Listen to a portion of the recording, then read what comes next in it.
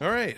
Welcome to Movie Left, a movie and television review podcast. I'm your host, Anthony Montrullo, joined here by my co-host, Comrade Dracula. Comrade, what's going on? How you feeling? And we are back. This is the first time I think we've done Movie Left Review podcast in, God, couple months. Jojo Rabbit, Coronavirus has, I think. yeah. We've been a bit behind on our regular schedule due to global crisis. I'm doing good. We're recording this in the morning. Well, at least early afternoon, which is the morning to me, because when you stay up till 5 a.m. drinking every night, that's your life, right? Yeah. So no, I'm good. Waco. What a fun romp of a mini series. Definitely ends on a high note. Light watching, light viewing for your if you're stressed out, this is definitely the thing to watch and it won't at all upset you.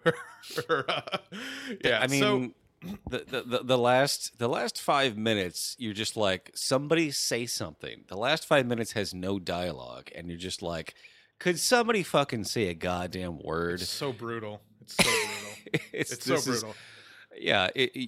You're left bereft by this series, as Yeah. you should be. There's Yeah. just no way to like tell this story in a way that makes you feel good about anything. This is like and I mean it's amazing because like this came out on like Paramount streaming, which or whatever. Like Well, I on didn't the even know actual that was television network in 2018, yeah. formerly Spike TV, now it's Paramount. Yeah, it came. It was very uh, not a small release, but I mean, it just kind of came out of nowhere, and I actually remember watching it at the time it aired and like kind of singing its praises to you. But there was no way to really watch it at that point because it was just on Right. Spike TV. But now that it was released on Netflix, it kind of got the Netflix bump where everyone all of a sudden kind of discovered it almost as if it was like a Netflix Brand original. new. Yeah. I hadn't even heard of it, and Mhm. honestly, I was, I'm not gonna Spike TV. Like who's Yeah.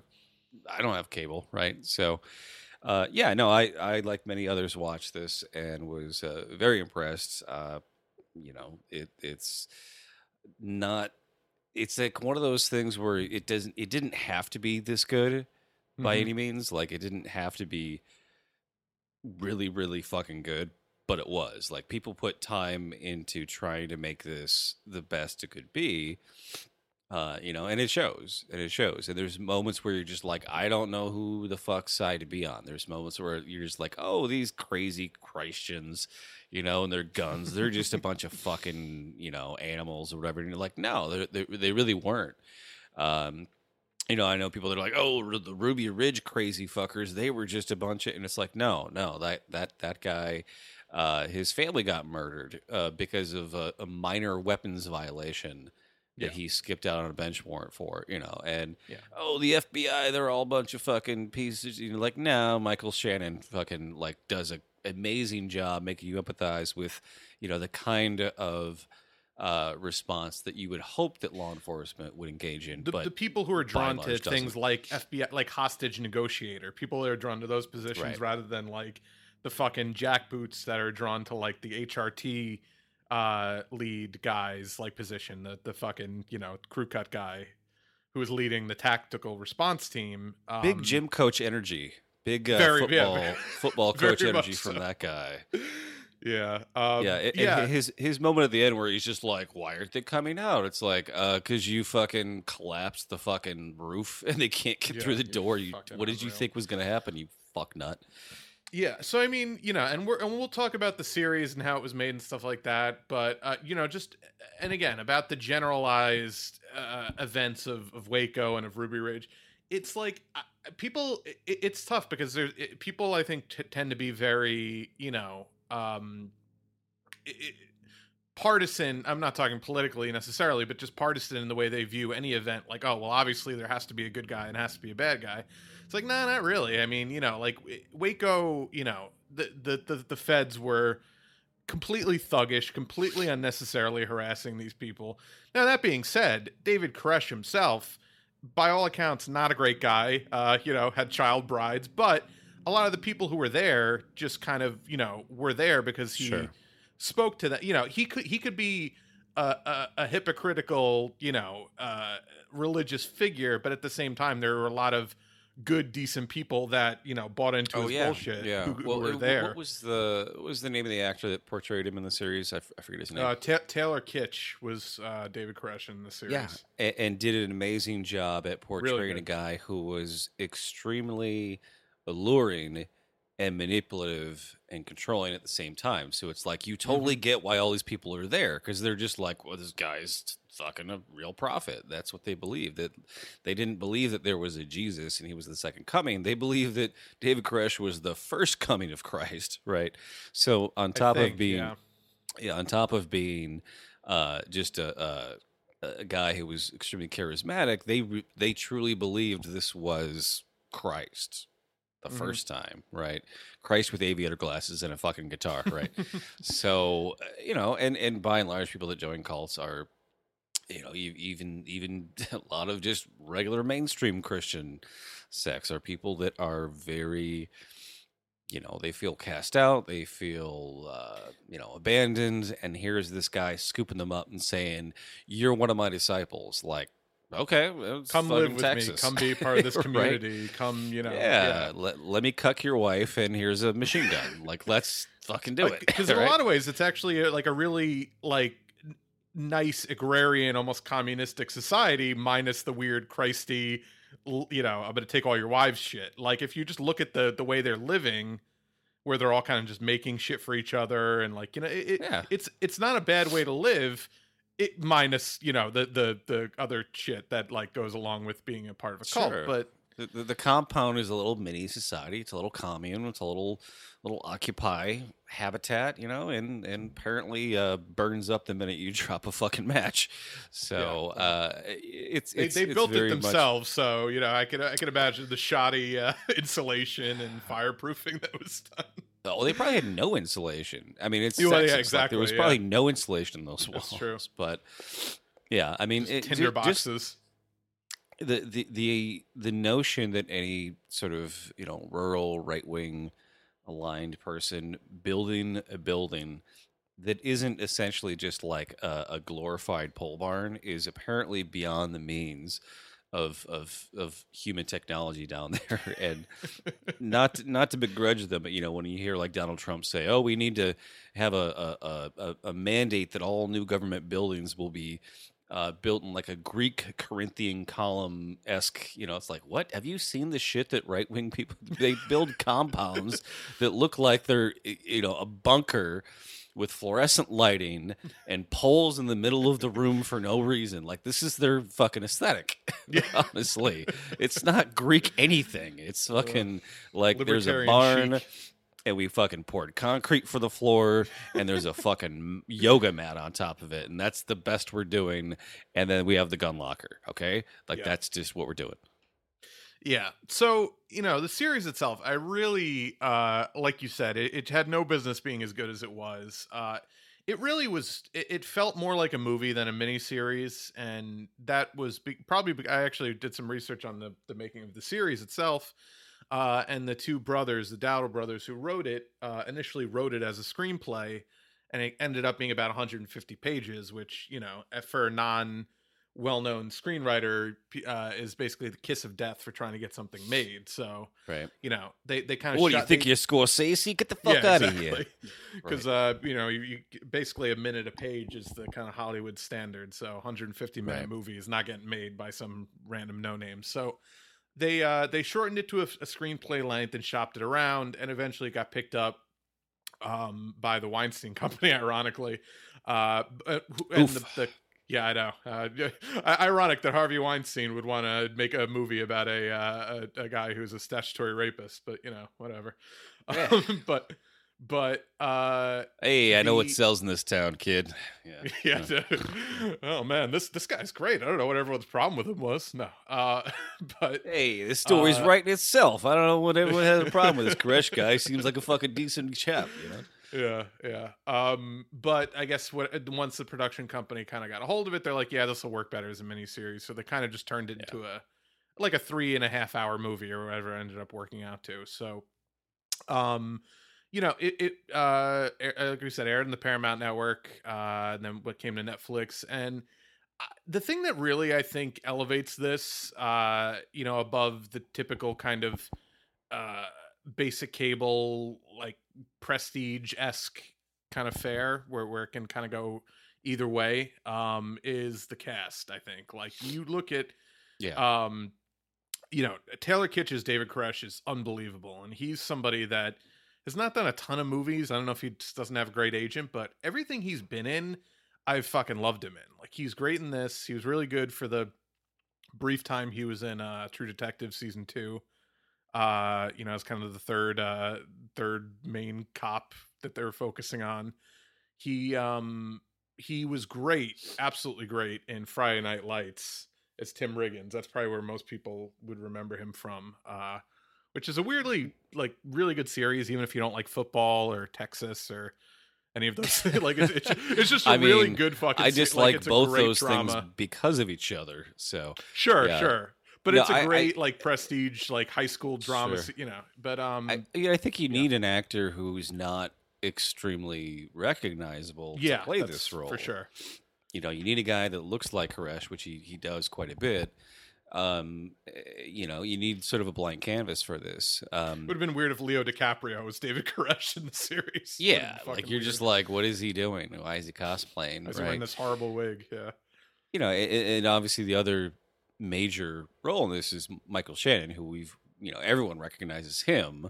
Mm-hmm. But we don't know the guy he's playing, so it kind of doesn't Correct. matter. Yeah. Right. So he's got an everyman face too. Yeah. And he's played cops before. I mean, one of my favorite roles he's ever done was from the Fixie Bike Messenger cop heist movie. God, what the fuck was that called? Premium Rush? Yeah, Premium I've Rush, never where seen it, he but just I've heard of it, plays yeah. this completely unhinged cop who's chasing a fucking New York City bike messenger for no reason. Like, it's just purely like a MacGuffin in an envelope, and we don't even know what the fuck it is, and no one remembers after the movie. But he's got he's just literally there's a scene. I mean, pretty much the whole movie he's chasing this fucking bike messenger, and he's driving his car, and fucking. He just at one moment just says the line out loud to himself, "I'm chasing a guy on a bike." It's just like he totally fucking sells it. And you're like, yeah, this is the absurdity of this scene. And he, in character, has that line of the movie and fucking nails it. He's great. He's a really great, really underrated actor. Just anytime you see him in something, he's just top notch. What's really funny? I was watching the other day, Groundhog Day, which is, just all time great comedy. Yeah. I don't know when the last time you've seen it is, but have you watched it somewhat recently? Oh, probably not for 10, Years. 15 years, but it's like every time you see a GIF or a meme, you're Yeah, kind of yeah. like, oh, I just watched that. Like, no, you Yeah. didn't. You saw a single image from the thing. So, And it's so burned he's in in your it brain somewhere? because it's like the same scene, like, 30 times over. But yeah, no. So I was watching it, and there's that scene where he goes to where he's trying to impress the Rita, and like he goes and he gives the newlywed tickets to WrestleMania. Do you remember that? Like, where like No. and No. actually like he's trying to he's like try to impress Rita. This is when he was playing the piano and like at that like dance or whatever. I remember the piano. Okay, so in that scene, he gives this newlywed couple tickets to WrestleMania, and the guy is actually Michael Shannon. It was his first ever movie, and I'm looking at him like, that's fucking Michael Shannon. He's like 15 years. Was he so, like 15 years old? Right? well, he was like, yeah, he was probably like 20, but it was so bizarre. I was like, holy shit, that's Michael Shannon. Now I'm gonna have to go but- back and watch that now. Yeah, he really plays it up too. Really hams it up in that scene. But no, it was great. Yeah, he's great in this. He plays Gary Nessner, who's the actual FBI agent who was negotiating with Koresh. And the show itself is an adaptation of two books: Gary Nessner's book and David Thibodeau's book. Thibodeau is the kid, the Culkin brother who was brought into the compound early on. He plays drums with Koresh in that opening scene. And he's kind of a almost a silent observer. He's there kind of more for the sense of community rather than being like a religious fundamentalist. Right, right. Um, And he's also, essentially he is the audience who's, yeah, being exactly. introduced into the whole thing and is kind of like, I don't know. I mean, I'm not really into the crazy cult. It's just like I'm estranged from my mother and I like playing drums and, like, okay, here's a cute girl I can marry but can't have sex with. Like, surely all we can all relate to that, right? So, Of course. no, but again, like, does a way better job than needed to be done, right? Yeah. At Oh, he's making you great. give a shit about, where he is and what's going on. And you're like, okay, he's a hip guy. Like, he doesn't have a lot of wants or ambitions. None of these people do. Koresh does, but he clearly is just like, I'm content. Like, this is good enough life for me. I'm not some, crazy disciple gun nut. I'm just here. I'm just hanging out. Yeah. And just does a great job with a lot of these scenes of dialogue where they're connecting just on a human level with each other, just as the people who are the Branch Davidians. um Not a lot of complaints. Obviously, there's a couple scenes with just between the women, they have complaints because of the sort of polygamy aspects of their cult. But a lot of the scenes with the guys are just kind of like, hey, we're just hanging out, like, what's your story? Why are we here? Kind of a thing. And it really resonates. Like, you really feel for these people. And then when shit hits the fan, you're just like, fuck, these are all nice guys. Like, these are all nice Yeah. people. Like, none of these people deserve this shit. Yeah. Yeah. No, exactly. And yeah, he did a great job. He really Rory Culkin, by the way, was the Culkin brother, whose name I couldn't think of. Everyone except for Macaulay seems to have gone on to have like a huge like adult career, and he's just got so much fucking Home It's the Alone money that curse, he's just like, fuck you, I don't have to right? do anything. Curse of the child actor. You get Yeah. hooked on drugs and you lose it all. Like, where'd all my money go? Oh, you spent it all on meth. Like, fuck, why didn't the money come back? Yeah. Well, you haven't acted in 25 years. What? No Well, his one other told me it brother would is be on like that. what's that fucking show? Succession. He's like one of the main characters on Succession. The other Which I Culkin haven't brother. watched, so I have no idea who he is or what his name is. Same. Although I hear it's good. But yeah, so they all did a great job.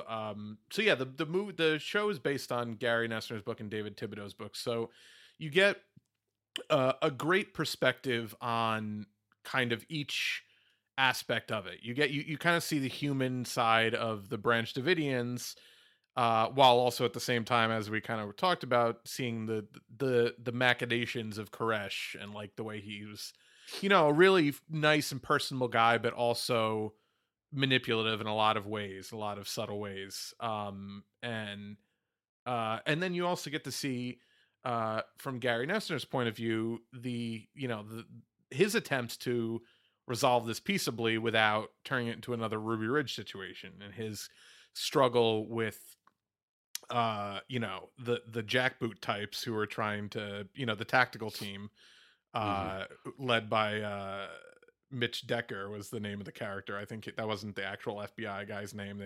He probably sued them to not use his real name, but Gary Nessner said that, yeah, that was very true to life. The constant back and forth he would have with them, where they would just be on completely different pages. He would tell Koresh one thing and they would do a completely different thing. It was just, it completely ruined his credibility when he was trying to negotiate, because they would just constantly and intentionally undermine him, which is something that, right wing types love to fucking do when fascistic types love to do when it comes to trying to find peaceable solutions. We Right. see this And internationally. we see all, like, sort of the blasting loud music and just noise and, cutting off their power after they delivered milk to them so that, the milk would spoil. Like, just everything they did, seemingly, like you said, intentionally to undermine what they thought they were going to get, was just designed to piss them off, right? Because they Hmm. went in there guns blazing and they got shot. and it was like 4 dead on each side, or roughly, you Six know. Branch Davidians and four, or Okay, something yeah, like that. yeah. Yeah. So, but yeah, like they don't. It's not like, okay, our bad. Like we both suffered losses. Like let's de-escalate. It's like, no, we're gonna fucking destroy you because we have the power of the U.S. government behind us, Because and we're none of cops and us you are going to shot be one of us. accountable. Exactly right. And you think they only do this shit to poor black people. Well, you're fucking wrong. Like they'll do it to anyone if they feel like they're someone they can subjugate. So yeah, I mean, it's just the whole thing. I remember at the time I was, God, like I guess a young teenager, and Yeah. I remember this going on and all the things we were told on the news that they were abusing children, which turned out not to be true. Koresh was obviously uh, having sex with underage women, but we were told that everyone in They were making this it seem like it was like cult. a pedophile cult. Yeah. Right, right. And that was their justification for going in there and just start shooting everybody, right? And in the Hmm. end, they murdered 25 children. So to Yeah. say, "Oh, we had to burn down the whole building and murder 25 children to save the children." Like literally it's like you Vietnam logic. We're burning down the jungle to save the villagers, right? Like Yeah. it's just insane imperialist logic, right? There's no justification for it, but I remember the standoff went on for what, 50, 52 days. Yeah. Something like that. And at the time, Months. like it wasn't as though like this one event radicalized me, but I remember being very interested in current events in the news at a very young age. And I remember riding the bus home from school when I was 13 or 14, whatever age I was, and I could hear it over the radio. They were talking about it. They were like announcing what had happened, when the compound was burning to the ground with dozens and dozens of people inside dying. They were reading it as like a live broadcast on the news, Oof. and I could barely hear it. It's like, springtime, we got the windows on the buses down, it's, dirt road, and I was pressing my ear up to the speaker trying to hear what was happening because I was like, holy shit, the fucking whole thing's burning down. What? Right? And no other Yeah. kid on that entire bus was fucking listening to it. Nobody fucking gave a shit except for me, right? And I'm like, this is a fucking world event. This is a moment in history, and I'm the only one who is 13 years old and gives a shit, at least on this Yeah. bus, right? But yeah, I was galvanized by it. Yeah. I'm a little younger than you. I don't remember this event specifically. I think I was about 5, I think, when this happened. But ironically enough, I remember the OJ chase, which was the year after this, 94. And that might just be because that was a one night, that was like a couple hours that took place over the course of, it was a one Yeah. day event, and it was on TV, and everyone in the fucking world was watching that. Like that was they cut away from the NBA finals to broadcast that. It was like, Sure. Well, you know and this this is standoff had stretched gone on out, for so so long, people kind exactly. of stopped paying attention. It was like, oh, now what's happening? Now what's happening? And then it's like, oh, there's a compound that houses 150 people that's on fire, like and it happened in the middle of the day too, right? And Hmm. everyone's like, wait, what happened? And I think Yeah. this was also one of the first huge events that was, at the very beginning of what we are used to now, which is nonstop 24-hour news cycle. Hmm. Right. And by the time OJ happened, it was like, okay, now we know how to Now we're cover in this this shit shit. in a way where like you can't not know about it, right? And Hmm. the OJ thing also had like it was the trifecta of celebrity, sports, And sex murder. scandal, Yeah, and sex. murder. So it's like, okay, we got all of those things, and the Branch Mm. Davidians, like they up until the point where they were attacked, like there was no murder involved, right? Hmm. So it was a little bit outside of that perfect trifecta that OJ had. Hmm. Oh, by the I meant to mention this up top, but the Branch Davidian sect themselves are an offshoot of the Seventh Day Adventists, who I don't know if you remember from The Leftovers, the first scene of the third season. The group, the people that would like stand on the roofs waiting for the end times. That's the Seventh Day Adventists. So The that people that they're an smoked all offshoot. the time, that was their whole thing. No, no, no, not the guilty remnant. The the Remember, like, the flashback scene to like the 1600s in the first episode of season 3? Oh yeah, The yeah. chick No, I that remember that stood shit. on the roof. Those were the Seventh Right. Day Adventists. That was the origin of the Seventh Day Adventists. And That didn't that everyone scene. else just be like, "What are you doing on the fucking roof? Like, what Yeah. are you? What's Well, what's?" and they kept prophesizing the end times, and it kept not coming, so they kept pushing the date back. And that's still what the Seventh Day Adventists do: is they have like an end times date, and then they will have to amend it if it doesn't get like that's their. Right. As far as Well, I know, like that's you their gotta fucking deal. give people credit to reshaping what their version of the end times being to just being only 150 people. Like, okay, this is it. This is the whole world's ending. Like, okay, it's just you guys. It's not the other 8 billion people. Like, they're fine. And like, nope. This is it. This is what It was just prophesized. it just reminds me of that scene in Ghostbusters where he's got like where Bill Murray's got like the psychics on his TV show, and he's like, "Really? You're saying next year you don't want to give yourself a little buffer room till after the book sells?" Like, Valentine's Day. Bummer. yeah. So good. Very Such a great underrated movie. scene. Very much. Yeah. So, it was a very formative moment in U.S. Political history and in anti-government sentiment, and it really inspired a lot of these right-wing militia types who we have no fucking love for. But it's a weird situation where you really could look at it either way, and you kind of you read into it and take from it whatever you want to in terms of like where you're gonna focus your political anger. Like uh the Oklahoma City bombers like cited this and Ruby Ridge as like the inciting incidents for their terrorist attack, Right. and it's 420, Columbine, Hitler's birthday, fucking marijuana. Like, it's just it's the conflux of so many things. It is just bizarre because you have these right wingers who are extremely anti-government but extremely patriotic and and hate, pro-military and pro pro cops and love the cops, love the military, but also at the same time they're like, get off my land. Like, it's like yeah. the schism in their brain between what they consider to be the government or not the government, like, changes at a moment's notice, right? Yeah. It's I get where their paranoia comes from because Sure. like Ruby Ridge was like the guy. They entrapped a guy that had nothing to do with any right wing militia because they just got lucky and found a dumbass that like they knew they could entrap, right? And Yeah. they went after him and they were like, oh, he's the key to getting all these other right wing Nazi types. And like, they didn't get in trouble.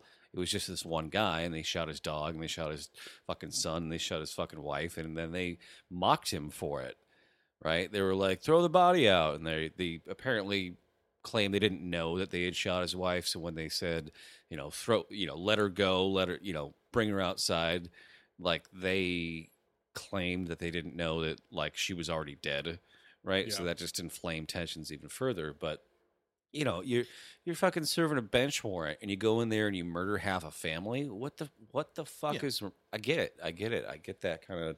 Oh, Yeah, 100. Even these right wing cattle ranch fuckers who took over the bird sanctuary in Oregon a couple years ago.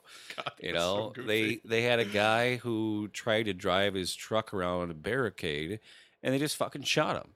Like, he had his Yeah. hands in the air, and they just fucking shot the guy. Right. And like, I get he, tried to run through a barricade, but that's a car. Like, he didn't hurt anybody. Nobody, he didn't stop when we told him to stop, so we had to execute him. Like, what the fuck? I That's don't agree the with literal that guy. definition of fascism. Like, I will kill you if you don't obey my every command. So like, Right. you're just further giving these people fuel to never fucking give up their. That's like, that was like a mini like the early on siege of Waco where the 6 of them were killed. That was like a mini version of that where it's just like, well, yeah, now they're not going to fucking stop. You just killed one of them for no reason. Like, why if you would just be Yeah. diplomatic and maybe let the one guy through, because who fucking cares?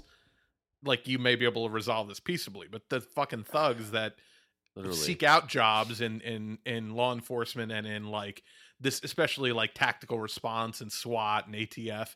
They want to fucking kill people. Like they're fucking psychos and murderers who just want Yeah, an they're excuse and a adrenaline badge to do this junkies. shit. Absolutely. And I love the, sort of the pivotal climax scene where, Michael Shannon's character gets reassigned Hmm. and he says, listen, these people you will not win over by force. They view any affront to them as a test of their faith. They will dig in. And it's like, what, like, you kind of think he should have told them that a little bit earlier. Like maybe they could have fathomed it or processed it a little bit Yeah, more. Like, but yeah, like but they wouldn't as have we cared. as They we wanted to do what see, they wanted to do. they don't care about that. They're just like, we got to show force. We got to bring out tanks. We got to blast music. The fucking audio track of like the car horns, and like dolphins squeaking mixed Goats together. being It's just slaughtered. like, And, right, yeah, it's like the most like insane dentist shit. But drills. like, why if you keep doing that psychological torture, the people you're trying to accost will just become they won't think clearly. They won't think what's in their best interest. They won't consider it surrendering. They're just going to get more irritated. So eventually you just realize like they're not doing this for any logical reason. They're doing it just because it's a bunch of guys with their fucking dicks and their fucking guns that have the government behind them, and that's all it is. It's not a law enforcement issue anymore at that point. It's just assholes. It's just It's a certainly not fucking trying to keep the peace. Yeah, I mean that's no. if you want to serve and protect and all that bullshit that they claim. There, Like there's that you know, this great scene in the movie Hearts and Minds, which is a documentary about Vietnam, where they're intercutting footage of troops being sent out to the battlefield of the jungles of Vietnam with this like 80-year-old football coach in some rural town, just having an emotional breakdown that the team's losing the game. It's like halftime, and he's like, I don't even care about whether we win. I just want you to go out there and kill those fuckers. And it's like he's telling this to literal like teenage boys, like that kind of mentality, mhm. and seeing that reflected in this series. With these guys that are just like, yeah, we don't care about resolving this peacefully. Like we're gonna bring out this internationally banned nerve gas, and we're going to use it on children. And children can't have gas masks, so hopefully they'll come out. But we don't really care or not. If not, we'll kill him. And it turns out you fucking killed him. You killed most of them. The entire siege, they got about 36, I think, 35, 36 people to come out, and they murdered 76 people, including, as you said, I think about 25 children. So, Yeah, a complete and abject failure of their mission and of their duty. And it's just it's one of those things where like you watch a series based on true events, and it's heartbreaking because you know how it's going to end, but at the same time, like if it's made well enough, you almost kind of not forget, but like you get lost in the moment. You're like, oh, maybe this will work. Like it's just you're that was hoping what I for the loved about. Tarantino Yeah, ending where yeah. Sharon Tate doesn't get murdered somehow, right? Brad Pitt's going to show up Yeah, and save all the exactly. fucking British Davidians. Yeah, right. And you're almost kind of in the back of your head, like hoping for that, or hoping maybe I misremember the entirety of the events of Wake Up. But yeah, and of course it doesn't happen. But um, and Gary, the FBI agent, is kind of our avatar in that sense, where it's just like he's trying so fucking hard just be like, let's just fucking, like he never says let's leave because that's not something he could say, and he's his job is to negotiate. But he does want Koresh to come out, and Koresh won't come out because he's fucking thinks he's the fucking messiah or whatever. But if they would have just fucking left, everything would have been fine. Like you could have come back later with a warrant when things have calmed down. Just people. I'm sure some people would have it did not have to be the situation they got themselves into. And what it turned into was that they literally laid siege to Waco, and that's something that's illegal in international warfare. It's a war crime to do siege warfare, where you basically cut off resources from somebody and starve them out. Essentially, that's what you try to do. Is you poison their water, you cut off their electric, you force them into such horrible conditions that they either will die or they will come out, and then you can kill them.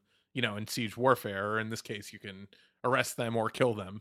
um, and it's illegal in international warfare, yet the fucking federal government's doing it to American citizens. Like, Right. Well, and in that same vein, that gas they used, they it also mentioned CS gas, yeah. is illegal, and I love, pardon me, I love how they have the sort of, I mean, he seems somewhat like a right wing radio host. He's sort more of like a libertarian, yeah. But they do this great little like historic montage of footage where he's saying like Philadelphia 1985, 1970, like citing all these times the FBI used this flammable nerve gas that caught fire and killed people, and saying like whether they deliberately lit it on fire or not, the FBI, they know it's flammable. Right. And anytime you're like smashing walls down with a fucking tank, there's metal, there's nails, there's shells, there's anything can light a spark. There's right? children's beds on the other side of that wall that you could have, crushed them on. Like, it's just, So the idea that they were like, oh, they must have started the fire themselves. Like they said over and over, we don't want to die in here. We have no intention. They were like, oh, well, they're just another, Jonestown massacre. Like they wanted to die. Like, no, they didn't. They were not a bunch of people that were like, oh yes, rapture us up. We're a fucking suicide cult. Like they weren't, putting their Nike shoes on and heavens gating themselves up to the fucking, chimney to the sky or whatever. Like they clearly wanted to live. They were stockpiling guns to defend themselves from this kind of thing, and like Michael Shannon's character says, like, how the sheriff dealt with these people? He talked to them. He didn't come in there, didn't even carry a gun. He just talked to them, right? And it's like, so what if they want to fucking stockpile weapons? Like they've made no threats to anyone. Like they're not. It's legal in this bumblefuck state, like, in Texas. Like it's legal to do that shit. It's Waco, Texas. If you don't have a gun, people think you're weird, right? Yeah. Yeah, no, and it's just it's so gross, like the way that was handled. And actually, my one kind of my few kind of qualms with the series, or not even qualms, but like I wish they had delved more into it, was, number one, Koresh is definitely. I don't agree with the criticisms I've seen where people say that he got off easy, because I feel like you could definitely see the true nature of him if you were looking for it, like the manipulations and stuff like that. The woman trying to type with her hand with a bullet in it, and he's just like, keep going, and like won't let her. That's the like, real rest. David Koresh. That was in that moment. All his veneer drops, and you see what a piece of shit how he doesn't really care about these people, and he's just either insane or an egomaniac, whatever it is. So, it's a combination. It's a combination. Yeah. And I love the nuance of the character where especially the scene that I know you love, where they're trying to get this generator running, right? Yeah. And it's like they've only got like 10 minutes of power that they can pull out of this generator, and Koresh is like, I know exactly what I want to do with it. And you're like, what's he gonna do? What's he gonna do? And he uses it to basically as a middle finger to the FBI and the ATF to start up his rock band and play one song. It blasted over their loudspeakers back at the FBI after being bombarded by the FBI's loudspeakers. Yeah, and it's like the final scene of like the penultimate episode, like episode 5, right? Mm-hmm. And you're totally fucking rooting for him in that moment, for all his faults and all his manipulations and cucking other men's wives. Like you're just like, yes, hey, that's their right fucking there fault for letting that happen. But yeah, right. Be like, fuck you, bro. Yeah, and you like that's a great fucking story that can make you root for the guy who is wrong, not more so than the government, but the guy you've been told for 25 years, 30 years was this terrible person that deserved to die along with his followers. You're like, no, I'm actually fucking rooting for this guy now. Fucking Yeah. A. It was, and I mentioned this to you after when we were talking about it. It was very similar to the scene in Wolf of Wall Street, like that last little bit of defiance that creeps in, where it's like, well, you could resolve this easily if you just did this, but then it's just that I'm not fucking leaving. That moment, that speech that he gives, I'm not fucking leaving. I'm not fucking leaving. Yeah, everyone's fucking cheering. But yeah, so and I love this scene, and this is one of the only scenes in the story, and I want to talk a little later about the kind of truthfulness of the series, because it's actually very true to the events as they've been told by people involved. One of the only scenes I couldn't find a historical basis for, but it just is such a great way to end that penultimate episode, where it's like, well, not only is he resigning himself to this fate, but he's embracing it. And the song he picks is "I Still Believe," which is a song originally by The Call, this band The Call, which is kind of almost like a Christian, like, power pop or power rock group from the 80s. Right. And I didn't even know this was by them, because I assume most people that saw this assumed this was just, shirtless saxophone player's song from the Lost Boys. Like, I just assumed that this was that's where that song was originated, but that was actually a cover of The Call song. This is the same song, for people that haven't seen the movie in a while, that the saxophone player in the Lost Boys plays on the boardwalk as Michael first meets Star. Right. Which is also ironic, because like that entire boardwalk also burned down, so it's kind of like a nice little crossover. Yeah, right. If you know the history of like what happened to that very Santa Cruz famous is a rough set piece from the Lost Boys. Yeah, and Santa Cruz is a very rough town and city in California. But actually, I think it is actually the murder capital of California, ironically enough. Really? Oh. Yeah, no, it's just a very poor and destitute. Fucking vampires. What can you say? Yeah, well, that's the real reason. Like, yeah, they blame drugs, but we know the fucking truth, man. All the goddamn vampires. But no, so I love that, because I'm a huge fucking fan of the Lost Boys and of that song. And so when he started playing that the first time I saw it, I was like, holy shit. But the lyrics of it are actually professing like your faith in defiance of like people trying to tell you that you're wrong. So it really ended up working out well in that scene and in context, while also being a banger. Like that was just great. Yeah. And Koresh's music career is another interesting thing, because I don't know if he was actually aspiring to be like some big time musician, but he actually wasn't a bad musician. You heard in the intro of this episode, his the song "Madman in Waco," and that's him playing guitar and singing on that track. He's not a bad musician, but it's just one of those interesting weird quirks of his character and of David Koresh the person. It is interesting, because usually cult leaders are failed musicians. If you know Charles Manson, yeah, of course, Charles could Manson only play 2 chords, and that's why he was like, if I can't be a fucking rock star, if I can't be the next Jim Morrison, I'm going to start a fucking sex cult. So it's interesting that Koresh actually was a good musician and still started a sex cult. In some ways that might make it easier though to start a sex cult, because if you really build up your reputation, look at Jared Leto. Like, Jared Leto is David Koresh without, like, if David Koresh didn't have money, like, that, or I'm sorry, if Jared Leto didn't have money, he would be David Koresh basically with his fucking cult island. It's usually like, if you can get the women, you don't have to be the rock star, right? Like, most people get really good at playing guitar because they can't get laid, and that's why they have so much free time, right? So it's weird to be it's good. Literally the only reason anyone has ever music. fucked Keith Richards is because he's a multi-billionaire, even though he has a face like a catcher's mitt. Jimmy Page was not a good-looking guy, so he got really good at guitar. Robert Plant was a good-looking guy, and he was just like, all right, you'll just fucking pick me, because I got, I'll just come in 2 minutes before we start the show and just sing a little bit and leave. Which, like, literally, like, that's kind of how he got hired for the band. You know, Uh-huh. the new Yardbirds was the original name of Led Zeppelin, and Jimmy Page was just like, "Hey, what about that kid?" And Robert Plant's like, "Yeah, I'm 18. Sure, okay." That was like that was it. That was it. Yeah, Just lucked and just into happened it. to be a fucking, amazing singer, but it's Right. just crazy how stuff like that happens sometimes.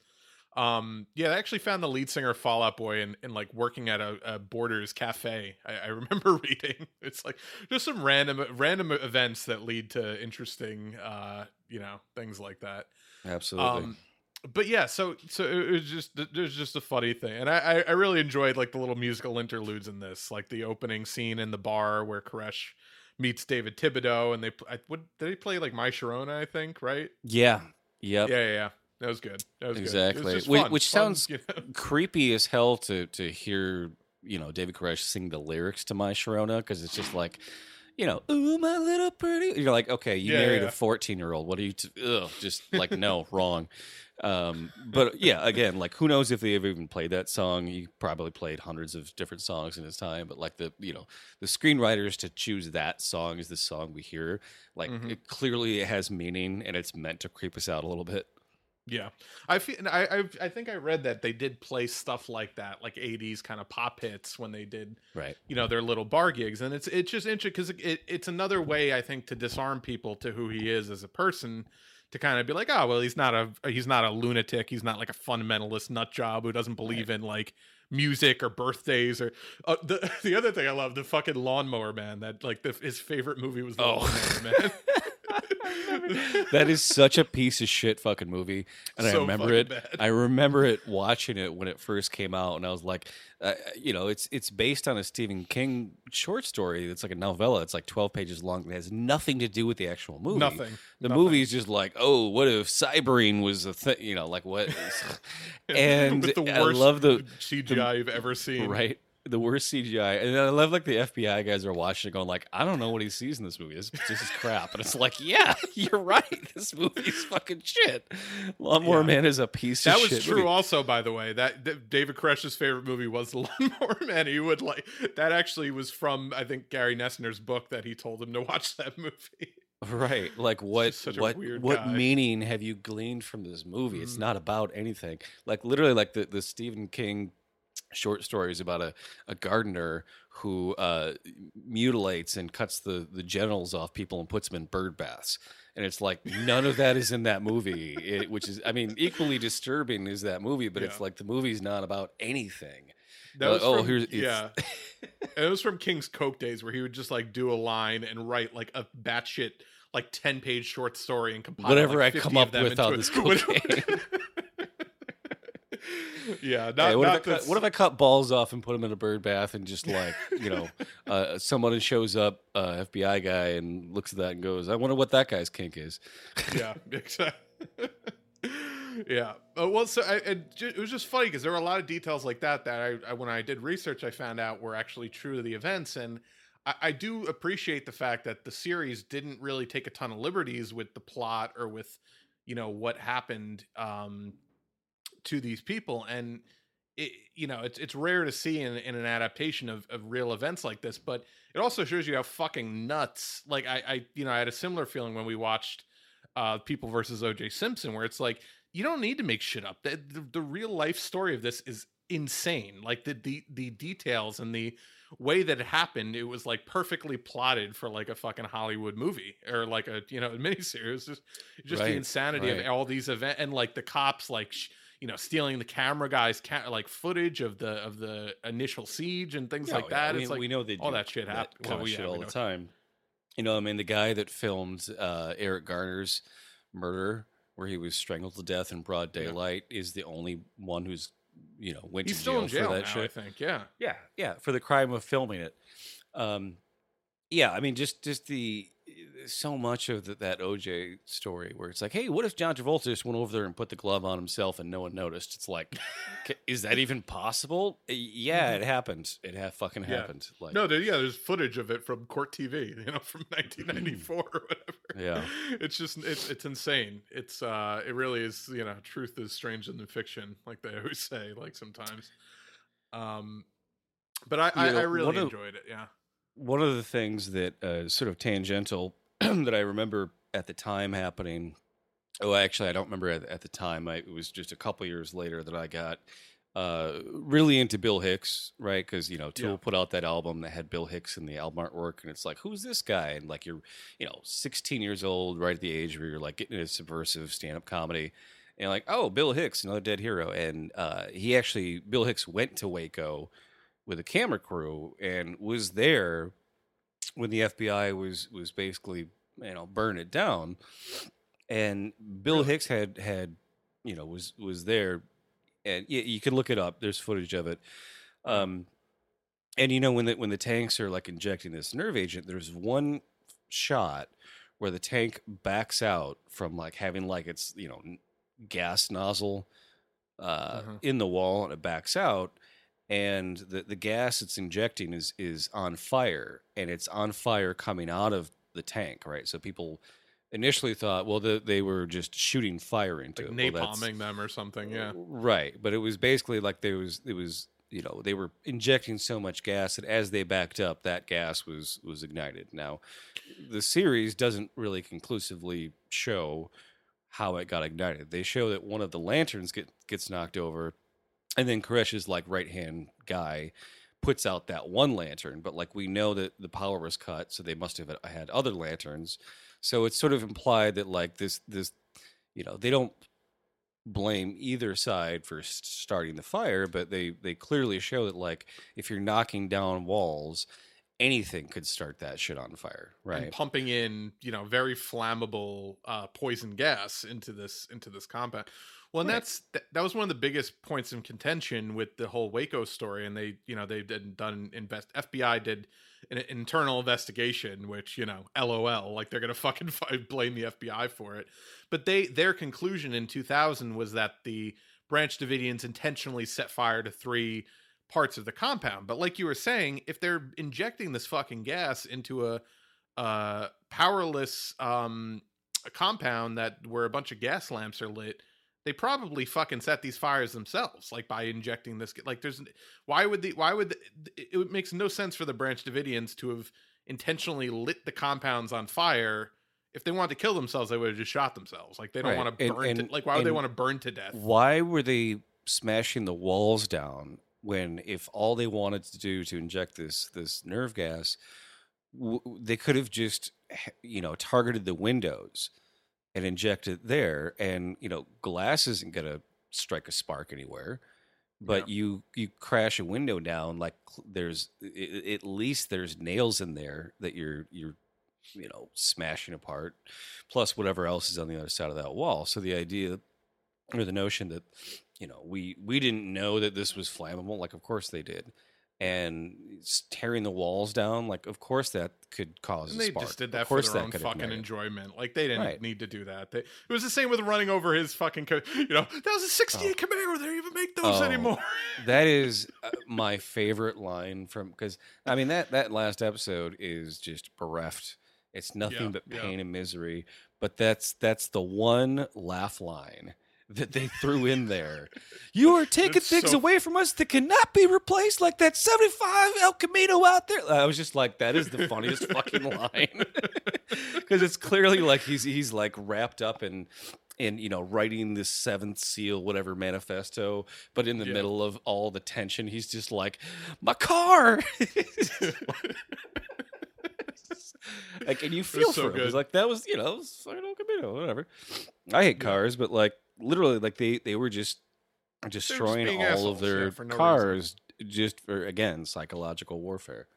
Yeah, they ran over the people's graves at the end, the little grave markers they set up for the people that died. Like, it's just, they're just fucking thugs. Like, and this is, again, like, and that actually reminds me of the other aspect of the series that I wish they'd delve more into is Janet Reno's involvement. And Janet Reno, who was the attorney general at the time, who's another just right wing ghoul that the fucking Clinton people unleashed on us in the '90s. This was really her baby. She wanted to appear tough, and there's one scene that features her where the leader of the operation and the jackboot guy, the tactical leader, go and convince Janet Reno to let them uh enter and use the poison gas. And they basically, I don't know how true the scene is because neither Gary nor David Thibodeau were in the room for this, but they say that they lied to Janet Reno to justify uh, getting her to let them do this by saying, "Oh, Right. well, they're abusing kids in there. We have to stop them."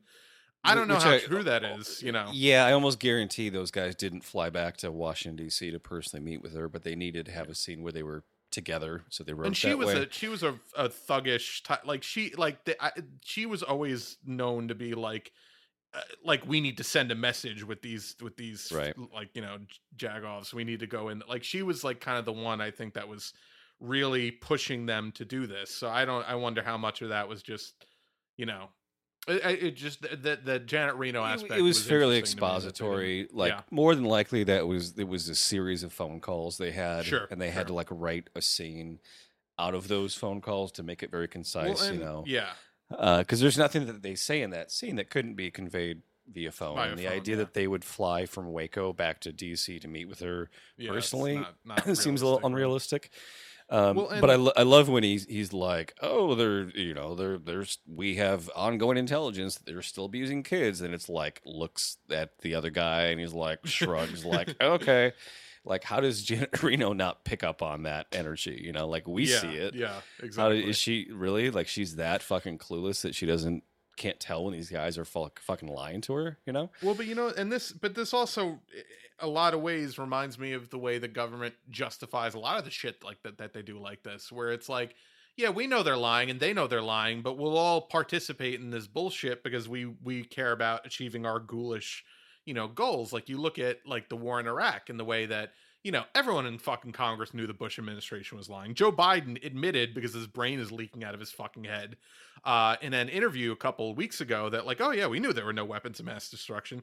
Well, he claimed that he thought that there were weapons of mass destruction for years, and that's why he voted to invade Iraq. So either he's lying then, or he's lying now. And I don't think he's lying now because he's not cognitive enough to lie anymore.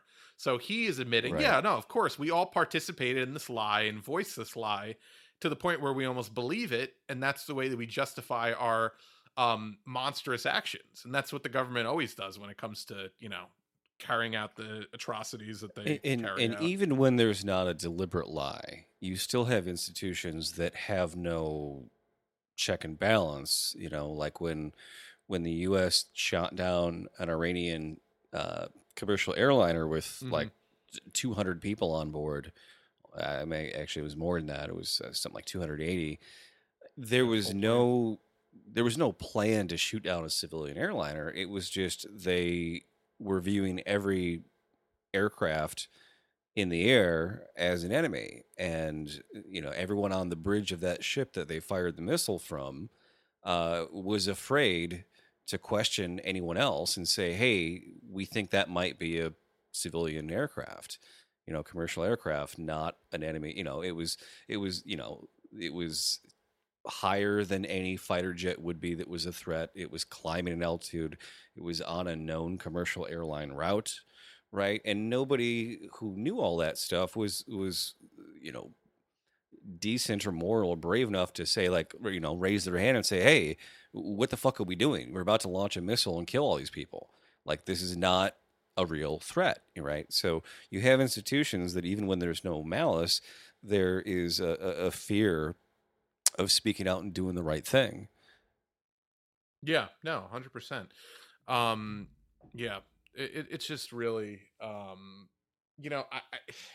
somebody on Twitter said that this movie is like, this movie will like turn you into like this could turn somebody into a libertarian. Like this is like libertarian, brainwashing basically this series. And without the context that I think we have, and a lot of people who've, because this was a very popular series in leftist circles like that, on Twitter and stuff like that, that we're kind of part of. And I think we all come to it with the background that we have. But if you don't, and you're just kind of a casual observer of politics or of, the way that things operate, you look at this and you could easily be swayed into the whole, well, fuck the government. We need to fucking arm up and like, it's very, um, it's just unfortunate because everything that we're advocating for, especially when it comes to things that the government is actually supposed to do to fucking help a population, like provide healthcare and provide uh means, just more broadly speaking, just provide means for people. That's what the government really should be there for, is to take care of of society. It's hard to make that case when the government continues to do shit like this, even under, quote unquote left wing, administrations. And obviously, there's nothing remotely left wing about the Clinton administration, but it's this is like the two front war that socialists and communists and leftists are always fighting when we're trying to convince people of what the government is supposed to do and what the government is capable of doing, what the government does in plenty of other countries around the world. We talk about Cuba a lot, and other countries like that where they actually fucking take care of the fucking citizens. And I'm sure that this is not something that they have to deal with, but it makes our jobs doubly hard when they do shit Well, like the state codifies violence, whether it's a left wing or right wing government. This happened under Clinton, right? Clinton's supposed to be liberal, left, whatever, and hardly was. But it's what did Obama do? Started 8 new bombing campaigns. Yep. In 8 new countries that we know of. Deported more people than any president in history. Tripled the amount of ATF raids of medicinal marijuana shops over what Bush had done prior to that. Jailed the most whistleblowers in U.S. history. So the state has its own inherent violence. It has its own interests, and there's no check on that. So if there's no consequence to an institution for using brutal, awful violence, it's gonna do it, right? The one Michael Shannon you have saying, "Hey, let's not be jerk. Let's give him another week to write his manifesto, and then he'll come out peacefully," is always going to be eventually overruled by the guy that's like, "No, those people don't. We've got tanks. What did we get these tanks for if we're not going to fucking use them?" Right? Like that logic, that instinct for people, the worst among us who are in positions of power, is always going to be there regardless of ideology. Yeah, and when that's that whole the whole kind of ACAB, like all cops are bastards sentiment, and people will be like, "Oh no, well I know this one guy and he was a great cop and he did this and he would never," but it's like, yeah, well number one, those people are few and far between, but more importantly, they don't last. They wash out because they can't change a fundamentally corrupt and broken, shitty institution. Or they get they just get hazed out, or they get fired, or it's like, you got too close to this one. Click, line dead. Yep. Exactly. It's like, fucking look at even Gary Nestor in this fucking thing. He's like the only one with any semblance of sense, and they fucking remove him because it's like, no, well, it's time to be fascists. Like, we're gonna do our thing, and we don't need you around saying, right, because he was on the verge of warning them about when they were going to actually go in there with the gas, right? So, it's the Serpico thing. Here's the one cop that won't take bribery money, and he's the one they shoot in the face because they don't trust. It's like you got the one honest cop on the force, and the rest of the cops are like, nope, can't trust an honest cop. So, right. And again, like, it's not about any one individual. It's about these institutions. It's about the institution that has no check and balance, right? Like, I'm amazed there's not more police shootings, to be frank. I'm afraid ATF and FBI, and that's the tragedy of this series. It's like Ruby Ridge. Literally the same people from that were involved in this and didn't learn anything. They didn't learn anything from Ruby Ridge, and they went and did it on a much larger scale. So yeah, I mean, I love the sort of the libertarian, right leaning radio host, because like you get to have that sort of meta narration from this character, and you don't disagree with anything he says, but you can see how, like, well, this is true. you know. And then it's like, well, if this is true, then what else don't I know? And you go from, you know, Bill Hicks going there and saying this is bullshit to now you've got like a guy like Alex Jones that kind of started in the same place but now is a total fucking fringe lunatic. So you see Yeah. that path of how people get radicalized by you know, very unnecessary state violence to becoming almost the same thing, but looking at it as though they're opposed to it. Yeah, 100%. That radio host, by the way, I could have sworn that it was the same guy as the guy in Stranger Things, the conspiracy nut, but it's not. He really just looks like him. I had to look that up as we were talking about him. This guy is actually from people that watched Lost. He was Stu. He was like one of the dickhead Dharma Initiative guys when they go back to the 70s. He's like the leader of the. But in any event, yeah, I really thought he was an interesting kind of framing device for a lot of this, you know, like I think we were talking about off air, like he was really good at framing the public sentiment of you know, the like the way people were viewing this and the way the general public, because he was not, you know, like a hardcore right-wing militia type, but it was Right. just like anyone with a fucking brain looks at this and is like, this is not right, like what they're doing is not right. I They should leave love these people alone. how good of a radio voice he has too. Like Yeah. he clearly did, you know, like tried to adopt the most radio friendly voice possible.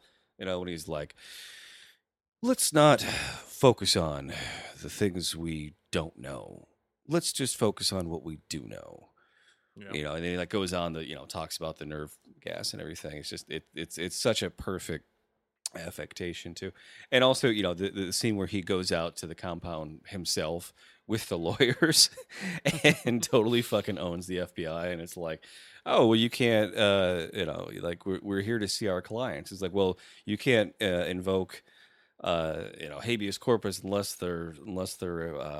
they've been detained. He's like, oh, well, if they're not detained, then we'll bring in buses and we'll take them out of here. And they're like, okay, checkmate.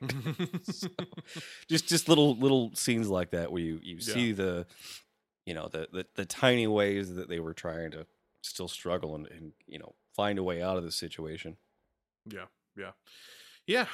So I think, you know, we pretty much hit what we wanted to hit. Anything? Was there anything else you wanted to mention about the series, or we think we hit all the? You know, I feel like they, again, if you make a show good, you always want to see a little bit more, right? And Sure. I feel like they definitely focused on the male characters the most, right? And I would like to have seen more of the women in their plight. You know, they had a couple of scenes Melissa where, Benoist's character was really good in her short. You know. yeah, because like I mean, literally, like who is if anyone was being victimized there, it was women who were essentially being subjugated, turned into, you know, little baby ovens, right? And Yeah. to make Koresh's character more sympathetic, I think they had to not focus as much on that. And in fairness, they really should have had a little bit more time with that to really see what that was like, right? Yeah. But you know, I mean, maybe those scenes were shot in the editing room. They were like, no, it's like it made it too imbalanced where you're going to side with the FBI more, right? But ultimately, you get to the end, and it's like literally there's babies asphyxiating from this fucking nerve gas, right? And you can't, like they said, you can't, you know, they don't make a gas mask for, you know, for children, right? So ultimately, Mm-hmm. it's there's no comparison. There's just no comparison between, you know, who was right and who was wrong in this case. Yeah. Yeah. 100%. Yeah. So, what would you give this out of 5 Hammer and Sickles? Uh, you know, it was a miniseries that wasn't really hyped up to begin with. It just kind of like, hey, we know you're all under quarantine. We're Netflix. Here's a thing we bought. And then it like rocketed to like the top 10 of on Netflix, which is apparently a thing now. Um, you know, I for a miniseries, I give this 5 out of 5. Yeah, I think so. Yeah, I agree. Yeah, I'll give it 5 out of 5 also. And I Oh, no major also, faults with it. just real quick shout out to John Leguizamo because, like, Oh I yeah, haven't he was seen him. great. Right? Like he's the informant, and he's kind of like, "Hey, like sorry I brought this gun. Like I know you guys like guns, but they're like, you can't bring this gun in here. Like you can't do that." Like totally fucking accept him, knowing that he's the informant, and he's Yeah. completely just like, I fucked up. Like you people are fine. Like just leave them alone. Like, Yeah. and he's sort of written out. Like you don't see him at all, I don't think, in the last episode, but just did a great job of like helping to humanize these people by being a skeptic that's sort of won over, but not for religious reasons, but just because like, hey, they're nice to him. They're just nice. And they're like, hey, And yeah. you gotta sing, you gotta dance. We're having a wedding. He's also based on a real guy who they literally had, and there's another thing was like, well, obviously this is a movie, this is Hollywood shit right here. But no, they literally had a guy move in to a fucking like a house across from them in this like the middle of this like abandoned fucking field, and they're just like, oh yeah, no, I'm just your new neighbor. I'm a rancher, and my friends are Right. ranchers, and I Oh, I know. I love that question. Say, so my buddies and me were having a little wager, and how many cattle can you fit on? He's like, I don't fucking know. And he's like, well, we know one thing, that guy's not a cattle rancher. Like, I yeah. love that that sort of line But at the end there. that guy really was did do that and did try to kind of warn them that like, hey, they know you're coming, like you don't need to do this. Right. And he was kind of subjugated after that, so that was pretty true to life also. So, but yeah, it was great little kind of cameo from him, or little small performance but good performance by him. So that was cool to see. Absolutely. God, there was Yeah. one more thing I was going to mention. I had it in my head and I just lost it. So, oh well, fuck it. This was good. This was a great series. Kind of came out of nowhere because we didn't hear any hype from it because it came out to very little fanfare. I think by Paramount has a streaming service. Like I don't even know if Paramount existed still, but yeah. No, and the guy Thibodeau, I just read an article that he's petitioning Netflix to do like an actual documentary series on this. Like you have made so much money from this docudrama. Like do a real documentary on this. Like you could fucking. I mean, if you can fucking do Tiger King and make it $1 billion from that, like clearly this is another story that needs to be heard. Yeah. And hopefully by kind of a neutral observer, somebody who's not like a super pro, like right wing, like sovereign citizen type. We don't want one of those people. But we also don't want like like the Clintons were great and these people were like, I just want somebody who's like kind of an actual documentarian basically to look at these events and try to lay them out because we've not really gotten an unbiased account because you can't really trust any of the governmental investigations into this because they're never gonna condemn their own actions. Like that's just not until everyone who was involved is dead. Yeah, they don't dead for 90 years or whatever. But I think that's why this series already works so well because it was based on a book from somebody who was in the FBI and a book from somebody who was in the compound. Yeah, right. And there's a really good blending of those two. Yeah, yeah. I mean, I'm sure like the football coach tactical guy is like, I should have wrote my own book about what really happened. Like I'm sure he's like yeah, of trying course. to he probably fucking hated this. But that guy can't write a book. If he could, he wouldn't be an asshole. Yeah, no, just crayons and fucking holding the thing in his thumb. Like there's oh man, so there's a book that was written by a Iraq war general, a U.S. general. It came out in I want to say like 2003, and it was the title of the book. It's like it's him in his uniform on the cover, and the title of the book was originally "Why I Love God, Football, and the Iraq War." And I looked it up recently. This dumbass title of a book, and they changed it. It no longer said the Iraq War. It was like why I love God, the military, and football. Like, so they just took Iraq War out of the fucking they changed the title of the book because the war was a fucking giant goddamn mistake. So that's the kind of guy who, wants to burn down the Waco compound and still thinks he can write a book is like, Yeah. oh, the title was kind of an oopsie. And I guarantee you that guy's probably advocating for war with Iran right now. Like you'd be the Oh, absolutely. first one to be like, oh yeah, let's go in there and fucking take those. Right. You know? What did you learn from your last mistaken book title? Not a goddamn thing. Hoorah. Yep.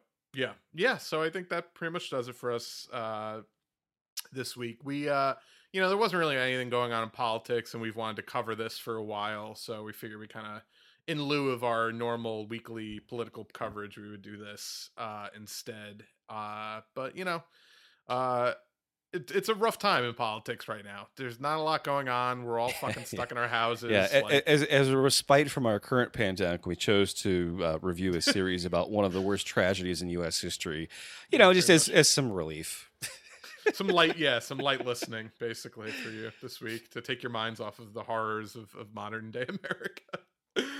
Yeah. All right. Yeah. So we will. We'll be back next week. If you want to support the show, we have a Patreon, patreon.com/moveleft. We have merch available at tinyurl.com/moveleftmerch. Merch. We have a Facebook. Can't not do it. I know. We have a Facebook at facebook.com/moveleftidiots. I am on Twitter at @move_left. And I'm on Twitter, it's Bike Slutty. Yeah, and we will see you next week.